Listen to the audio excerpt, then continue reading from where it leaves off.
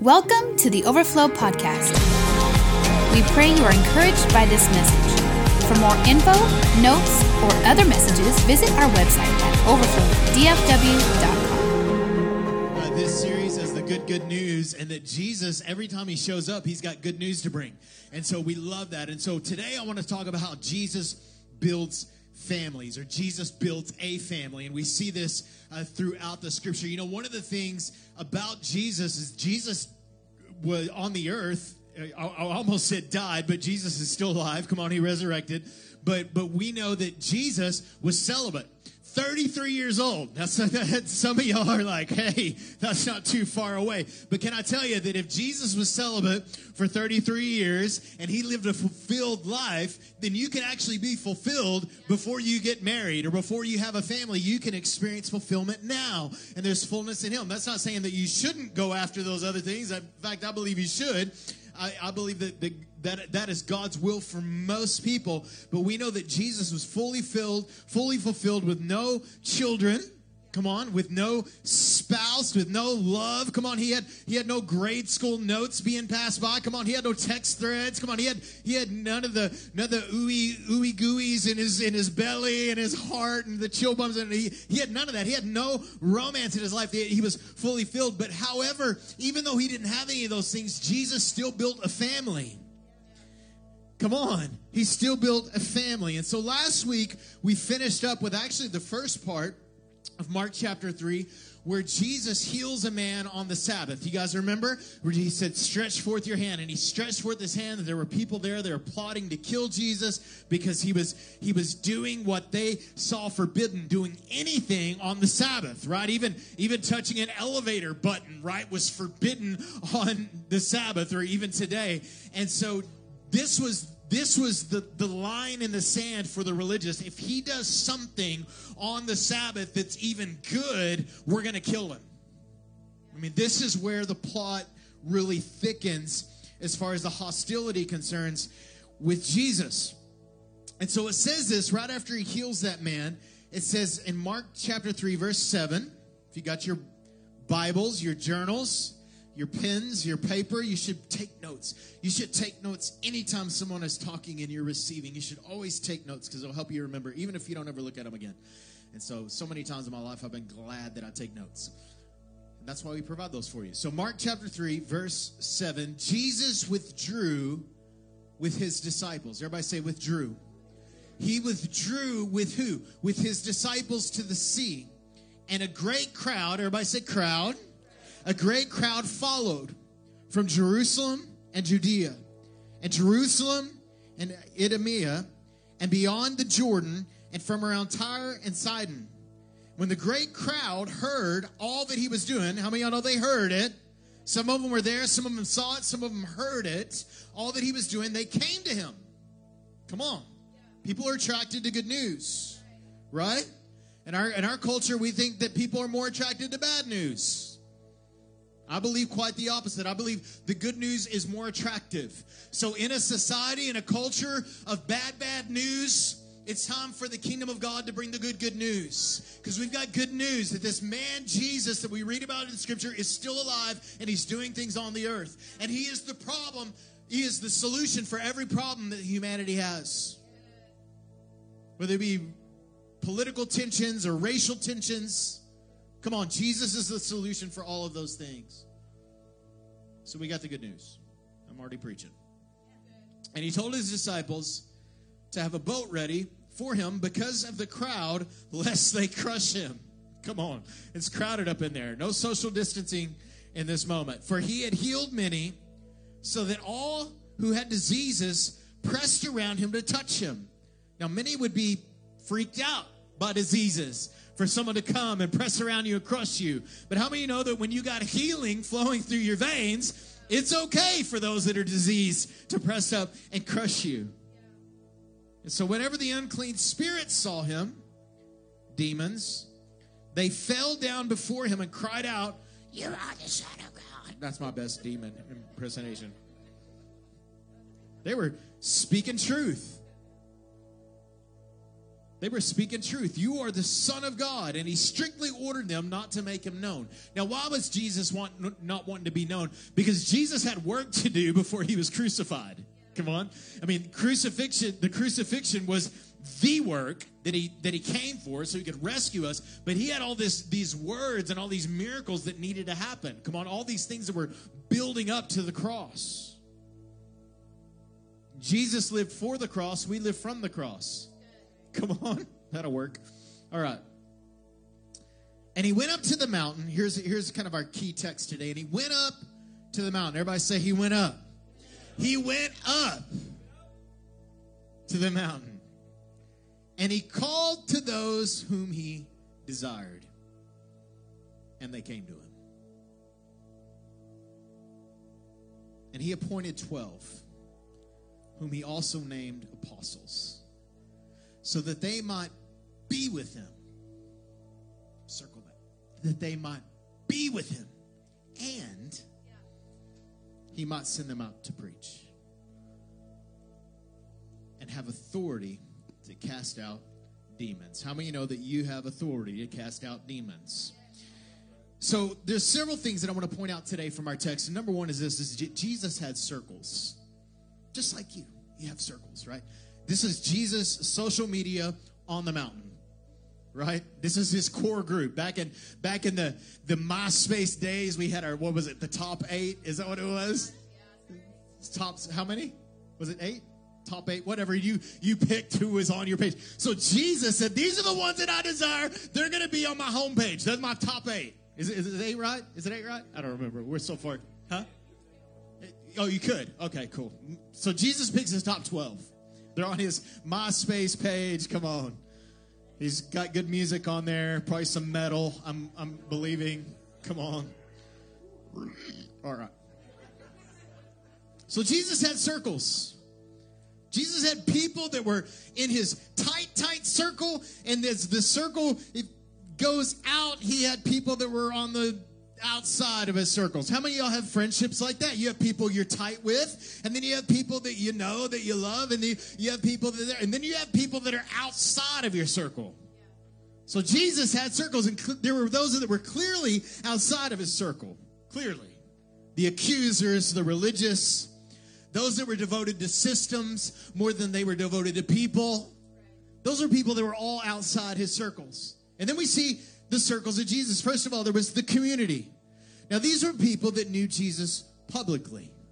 The leaders are like, hey, we've heard this before. Yeah, just not too long ago. They knew Jesus publicly. They're the ones that came to eat.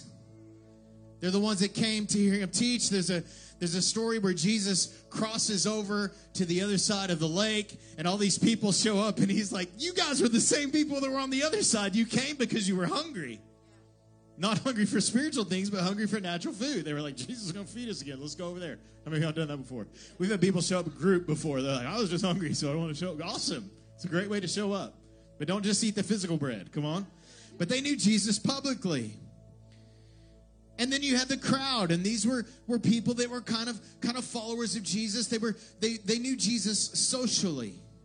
They even participated in some things. Right? There were 72 people that Jesus sends out in Luke chapter 9.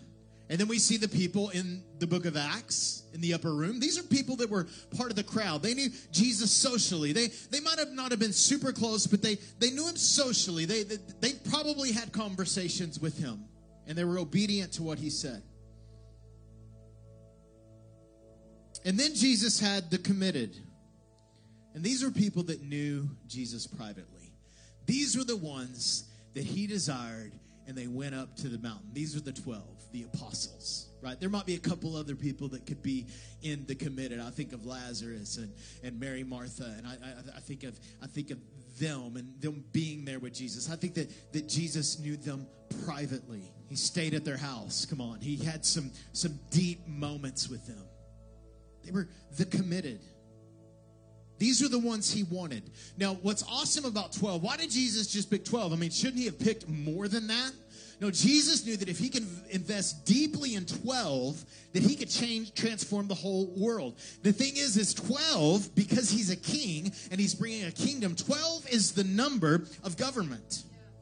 It's the number of the 12 tribes of Israel, right? So God always uses these numbers. And so there's 12. 12 is the number of government. So he says, listen, I'm establishing a new government, so I need some people to be leaders of that government. So he appoints 12, those he wanted. So why did Jesus desire them and not everyone else? I would suggest it's because they're the only ones that answered the call to follow. How many? My opinion is that Jesus desired them all. All of them. All the crowds, all the community, all the religious, all the wrongdoers. Jesus wanted them all. But only a few were willing to say, I'll go the extra mile. I'll follow you up to the mountain, Jesus. Not only will I follow you up to the mountain, I'll actually follow you to the cross. Because we know out of these 12 men that 11 of them faced deep, deep persecution. 10 of them died martyrs of their faith. John, the beloved, was boiled in oil. Exiled because they couldn't kill him. Exiled to a place called Patmos, where Jesus reveals the greatest revelation of Jesus that we ever see, the book of Revelation. And then the other one betrays Jesus and takes his own life. But we see that 11 of them were willing to give up their lives to follow Jesus. Why did he desire them? Because they desired him. Because they desired him. And then some people just said no, right? Some people just saw that, hey, I can follow Jesus at a distance. I can experience a miracle from Jesus. Which is interesting that we don't see any miracles happen to the disciples. I thought that was interesting. The only thing that Jesus could offer them was his leadership. And it was enough for them. Come on, that's convicting. So many people, the price is just too high. Remember the rich young ruler? We'll deal with him in a few weeks. Who ends up becoming the poor young slave. Why? Why did he go away the poor young slave when he was the rich young ruler? Because he wasn't willing to forsake all. He wasn't willing to give up his career. He wasn't willing to give up his lifestyle to follow Jesus. And then you had what we would call the core. And these were 3 disciples that went beyond the disciples. And they said, Jesus, we really want to be in your life. We want to be there when it's hard. So they'll be there when he's praying to suffer. They'll be there on the Mount of Transfiguration. They'll be there in these epic moments of Jesus. They were there. They were there. We see John. You could even say that there's even one. John was the only one that said, let me rest my head on the bosom of Jesus. Let me hear his heartbeat. And then Jesus shows him his heartbeat in Revelation. He's the only one. So the idea here is that Jesus will go to the places, Jesus will take you to the places that you're willing to go. Jesus, write that down so I don't forget it for second service. Jesus will take you to the places that you're willing to go. Are you willing to go? So Jesus had circles. And the depth of that circle, the inclusivity of that circle. Can we look at that circle again? Can we pull up one of those points? As you can see, that circle has an opening. But the closer you get to the center, the narrower it is. So you can get to the center. You can get as close to Jesus as the person that you've admired the most. You can go up to the mountain. It's up to you. It's an open circle. All right. So Jesus had circles. Number 2, intimacy is his highest value. His highest value. Most of us think that what God wants most from us is to do good things. Do you know what the best thing you can do for Jesus? Have a relationship with him. See, he is a relational creator. When he developed you, when he formed humanity, when he had this dream of creating humans, you know what he said? He said, I'm going to build them for connection. Right? This is why we're addicted to social media. Addicted is the proper word here. This is why we're addicted, because we long for connection. We long for affirmation from who? From other people. Right? We want the like. Even people that would say, well, I'm an introvert, therefore I'm not people-oriented. That's actually false. You can be an introverted, people-oriented person. And let me suggest this to you. Every person is people-oriented. Doesn't mean that you have to get your energy there. What? No, not me. I hate everybody. Well, you need Jesus. Because how can you love people? You know, you don't look at that as a strength or an excuse. You were built for connection. And listen, this is why, and I try not to say this much because I know that people have really abused others by making statements like this. But his heart is grieved. Will you understand this? That his heart is grieved when we choose to stay in doubt, when we choose to be satisfied with distance. It grieves his heart. It grieves the heart of God when we're not hungry to know him more. Does he still love you? Has his desires for you unchanged? Absolutely. That's why his heart is grieved. Because he loves you so deeply, and he wants you so deeply, and he wants to be in a relationship with you, and he wants to go to the deep, deep places of your heart, that it grieves his heart when you say, Lord, that's off limits. Listen, this isn't condemnation. This is saying he loves you that much. The invitation is there. So John 15, love John 15, probably my favorite passage out of all the Gospels, John 15. It's where he talks about living in us, abiding, meno, dwell. And he says this, I no longer call you servants, because a servant does not know his master's business. Instead, I've called you friends. I've called you friends. For everything, oh, I love this. This is one of my favorites right here. For everything that I've learned from my Father, I've made known to you. You didn't choose me. Come on. Whose idea was it for you? I would like to be closer to God. Whose idea do you think that was? You did not choose me, but I chose you and appointed you so that you may go and bear fruit. Fruit, fruit, fruit. Notice he didn't say that you would go and bear works. But that it would be a natural flow out of your life. You don't go apple. You don't produce apples with effort. You produce apples or fruit by being connected. By having root systems. By being deep. So why am I not having more fruit in my life? Because you're not going deep enough, or you're not being nourished enough. And those could both be connected. Y'all okay? I feel like I'm being very prophetic, harsh today. I'm just bringing it. So you did not choose me, but I choose you. And I appointed you that you may go and bear fruit, fruit that will last, fruit that will remain, fruit that will be here in 1,000 years. Fruit that you don't lose. Come on. Man, I was doing really good until Monday, right? No, fruit that remains, fruit that endures seasons.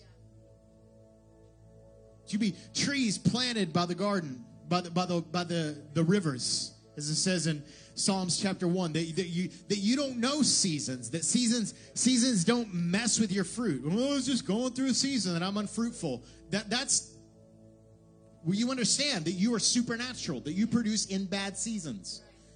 You have fruit even when it's hard. Even when you shouldn't have fruit. We'll talk about that in a couple of weeks. I'm getting way ahead of myself. Like weeks ahead of myself.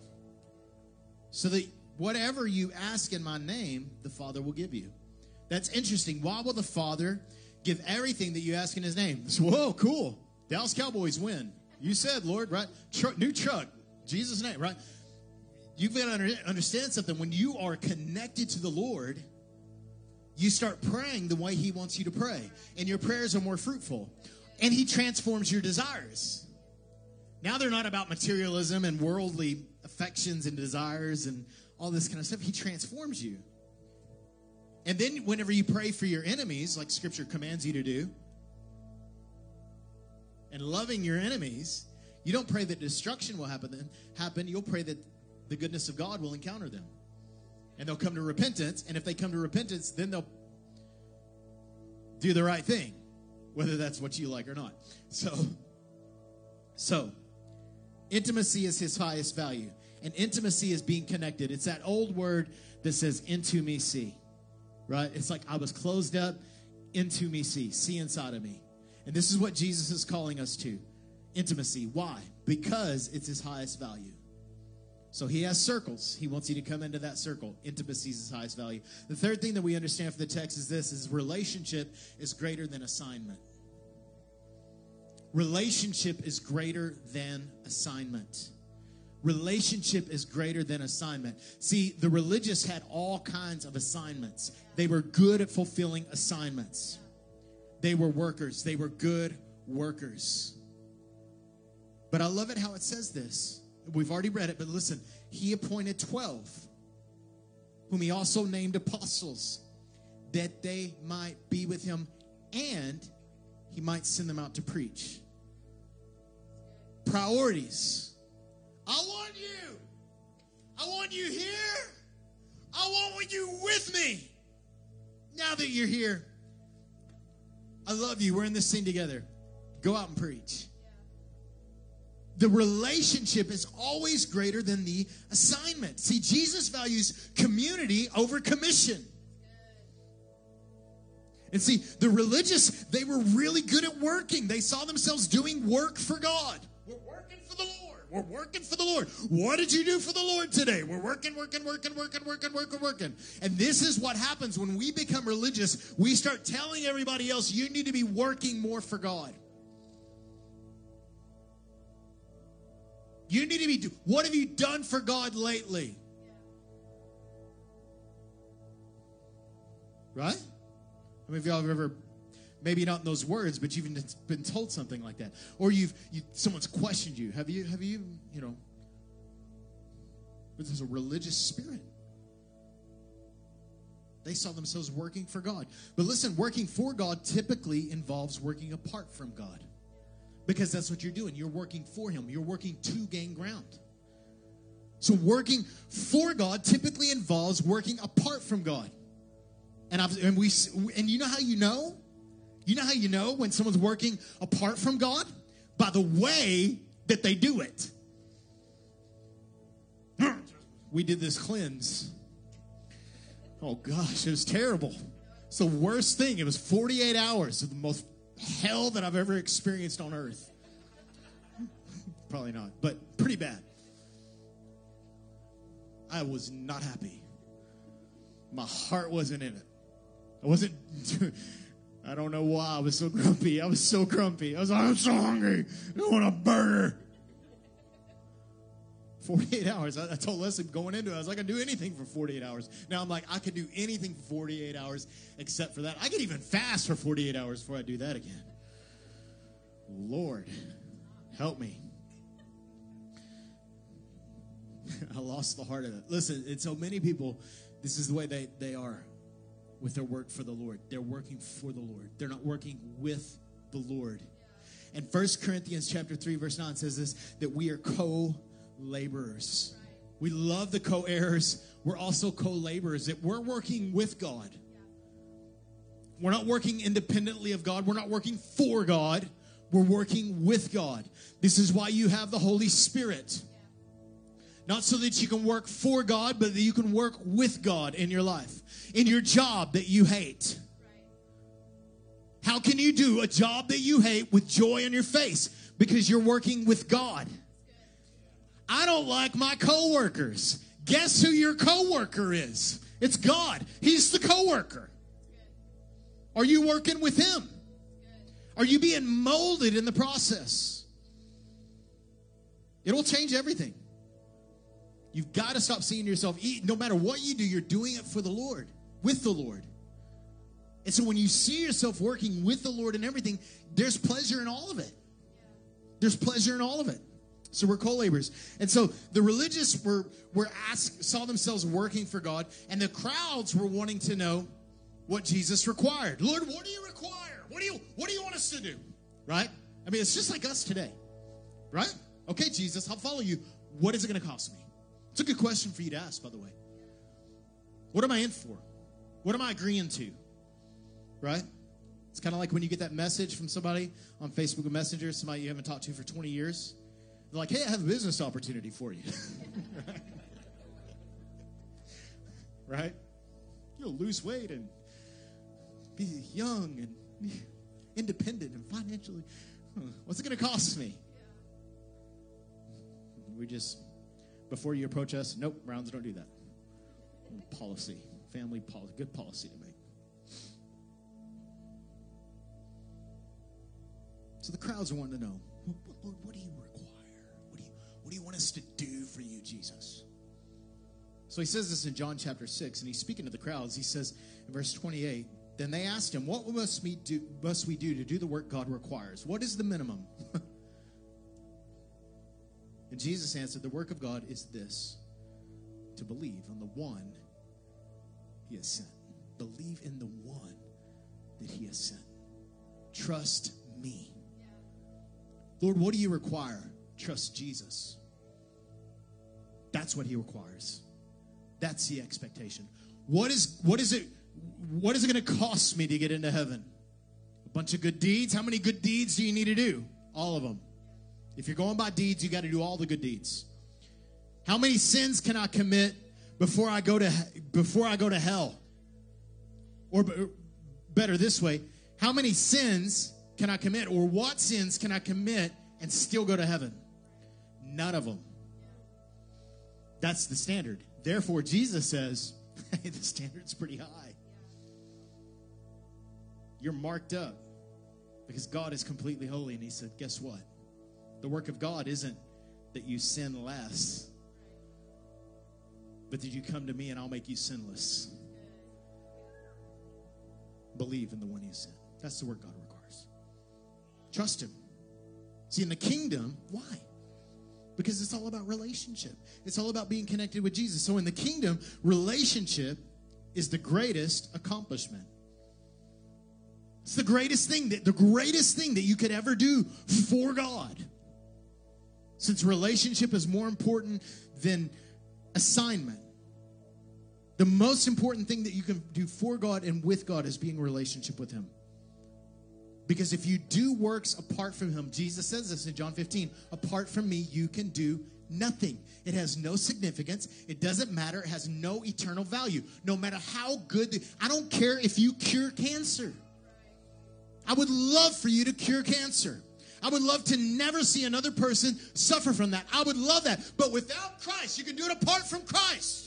And according to Jesus, you say, are you saying? I'm not saying. I'm saying Jesus said it. Apart from him, you can do nothing. There's nothing you can do. No matter how good or noble it is, apart from him, in the eyes of God, it's nothing. Pastor, what are you saying? I'm not saying it. Jesus said it. The kingdom of God is not God's labor camp. It's dominion through family.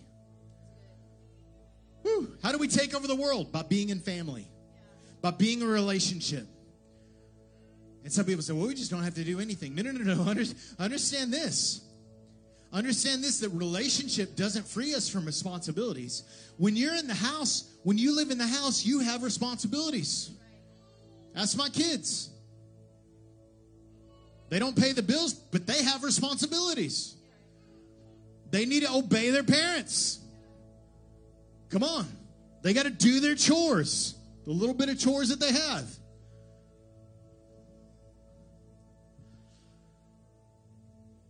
So, when you're in the house, you have responsibilities. There's also a lot of rights that you have by living in the house. You got refrigerator rights and Wi-Fi rights. Xbox rights. Come on, you got all the rights. But you also have responsibilities. I'm preaching to my son up here. He does good.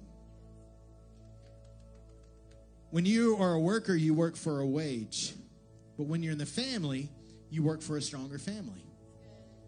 So what am I working for? I'm working that the family would be stronger. I'm working that the dominion would be greater. So, Jesus had circles. Intimacy is his highest value. Relationship is greater than assignment. And number 4 is this: some won't stick. This is what we read from the text. Now, let me continue from where we left off. Y'all okay? Verse 20. He names it, all the disciples are named there in the book of Mark there for you. So you have a list. Then he says this in verse 20. He went home, and the crowd gathered again, so they could not even eat. So again, just the inconvenience of the crowds. Jesus don't mind crowds, by the way. And when his family heard it, underscore that word family, and when his family heard it, they went out to seize him, for they were saying, he's out of his mind. I've got to be honest with you. I never saw this before. Never. Not until we're reading this. When his family saw the trouble that was following Jesus, they said, he's out of his mind. Let's put him away. Let's hide Jesus. Let's hide the Lord, lest people think he's crazy. Because we think he's a little crazy. Listen, in this moment that we're living in right now, don't hide Jesus. He's not crazy. He's the answer. He's the truth. In this moment, more than any other time in human history, at least for us, at least in America, and this isn't the darkest time in human history, by the way, but this is a very, very dark time for America. And it's a very, very dark time for the church. In this moment, don't hide Jesus because you think his ideology is a little out there. Because some of the stuff he says, I don't really like it.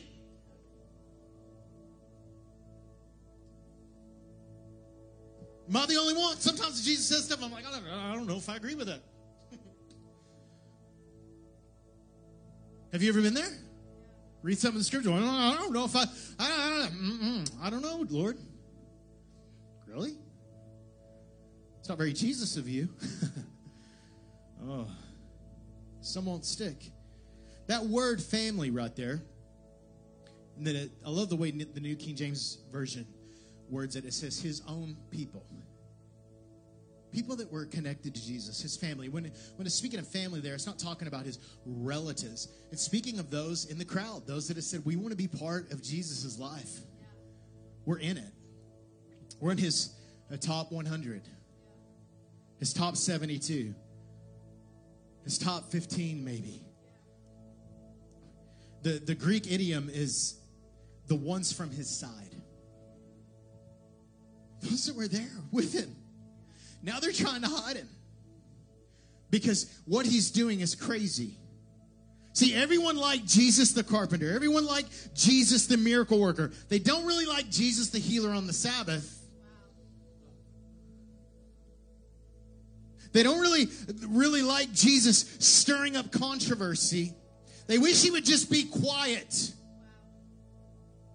We don't really like it. Now, Jesus, that you're going public, we don't really want to associate with you. We liked it when there was just a few of us. But now that the crowd is growing and now people have accusations that you're false, that you're not real, we're going to kind of disassociate ourselves from you. You're kind of crazy. And listen, demons were being stirred. We love the healing. Did you know that when Christ shows up, demons inflame. They get stirred. They're like, when Jesus comes in, everything's supposed to be hunky-dory. Dude, demons are mean. Yeah. I don't know if you've seen the movies. Right? I mean, demons are mean to people. The whole thing. Right? They're ugly. They're scary.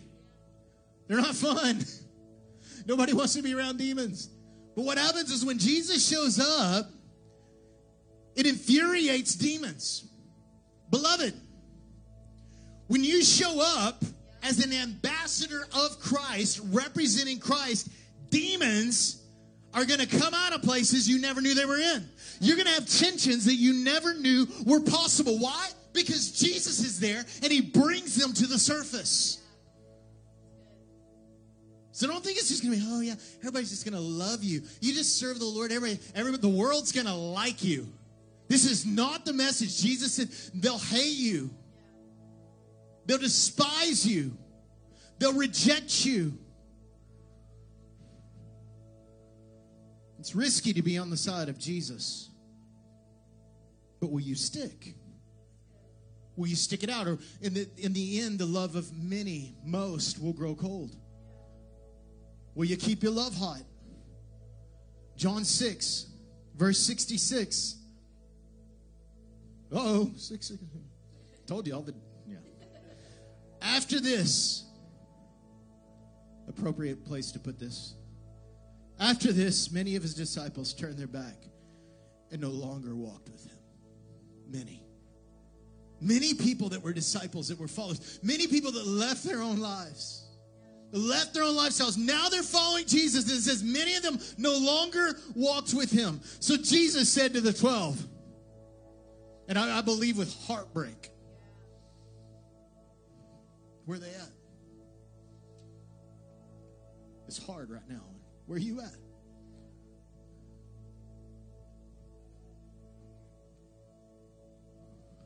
Where's Frank? Where's Henry? I'm trying to use words that nobody's in the room. Names that no, right? Where's Billy? Right? Where is he? No Billy. Where is he? Oh, Lord, they didn't like what you said. They thought it was too hard. We're not talking about the religious.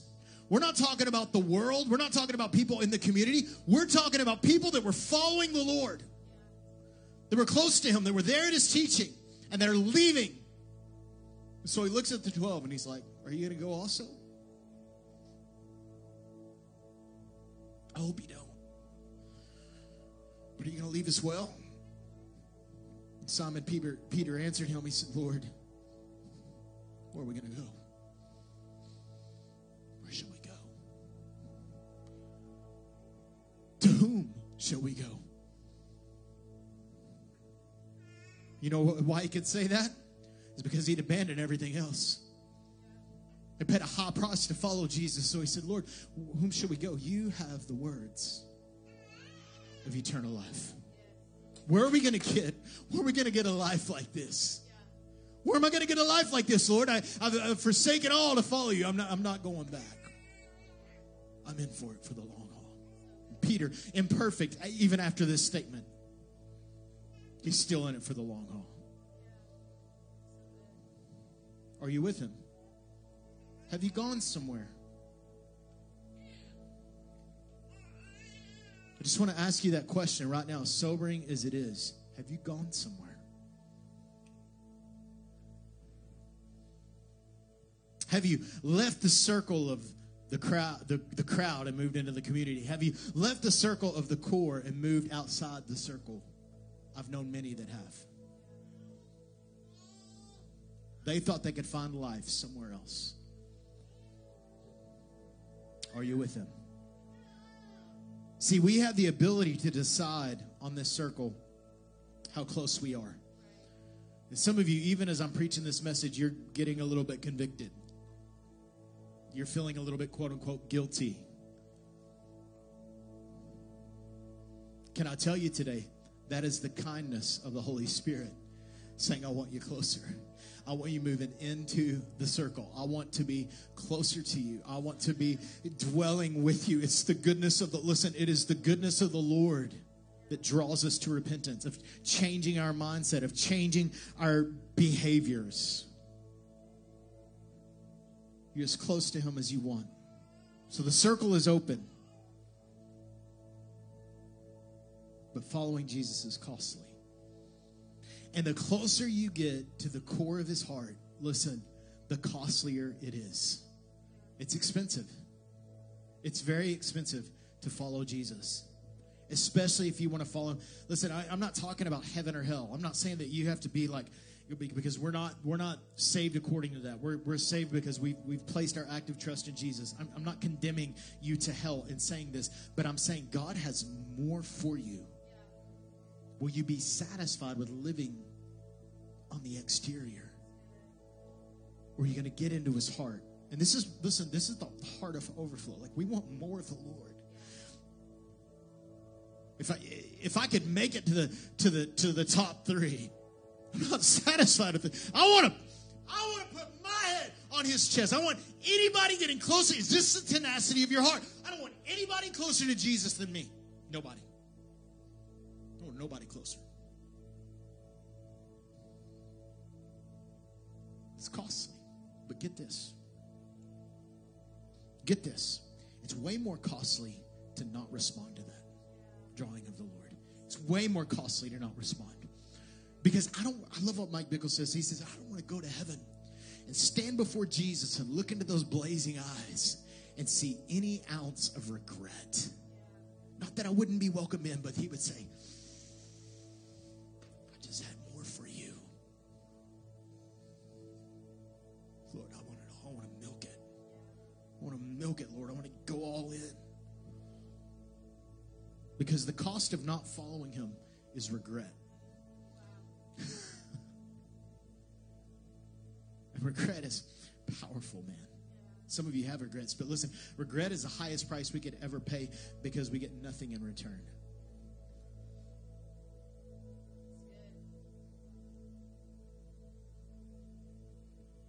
You could leave today. You can walk out these doors and be unchanged by this word and be unchanged by the provoking spirit of it. Because that is my intention, to provoke you. I hope you will love Jesus more when you leave this place. I hope this message will cause you to draw in. I hope it will. And if it causes you to draw out, then you heard the wrong message and you're responding to the wrong voice. But if you respond to the voice of the Holy Spirit, you can leave this moment. You can leave today, and you can live without regret, saying, Lord, I've pressed in to know you. What I don't want to do is I don't want to get 15 years down the road and go, man, I remember when Pastor Josh preached that message about going to the circle, going deeper in and growing closer to Jesus and really developing my moments with the Lord a little bit more. And I just remember kind of leaving and just thinking I wasn't in a good place in my life. I wish I would have responded to it then. Because how far would I be alone now? Regret is the highest price we can ever pay because we get nothing in return. So don't live. Listen, I'm not shaming. There's no shame here. This is, come on. This isn't shaming. This is an invitation. It's an inviting. Listen, I'm not shaming you. I'm inviting you. Come on, let's go. Let's go. Let's go to the Lord. Let's go to the heart of Jesus. So Jesus desires this undivided devotion. That's what he says in Mark 3:25. He says, if a house is divided against itself, a house will not be able to stand. What is he saying? He's saying, I want you in my house. And I don't want the house divided. I want the house to be solid, because if it's solid, it won't fall. It'll be able to, if it's divided, it won't be able to stand. So what I want is undivided devotion from you. Mark 3, last verse, and we're gonna pray. 31. His mother and his brothers came. Jesus had brothers, by the way, physical, earthly brothers. And standing outside, they sent to him and called him. And a crowd was sitting around him. Everybody say a crowd. There it is again. A crowd was sitting around him, and they said to him, your mother and your brothers are outside looking for you, seeking you. And he said to them, who are my mother and brothers? Who are they? Who are my family? And he looking about those who sat around him. I believe it's the NIV that says those that were encircled around him. And he looked about those who were around him, and he said, here are my mother and brothers. For whoever does the will of God, whoever does the will of God, he is my brother and my sister and my mother. Whoever does the will of God. What is God's will for my life? To love the Lord with all your heart, soul, mind, and strength, and love your neighbor as yourself. What is the will of God? Go to the nations and disciple them. These are the two direct things that Jesus commands us to love him, to love others, and love others enough to draw them into this thing called the kingdom, into this thing called the family. And he said, if you will do the will of God,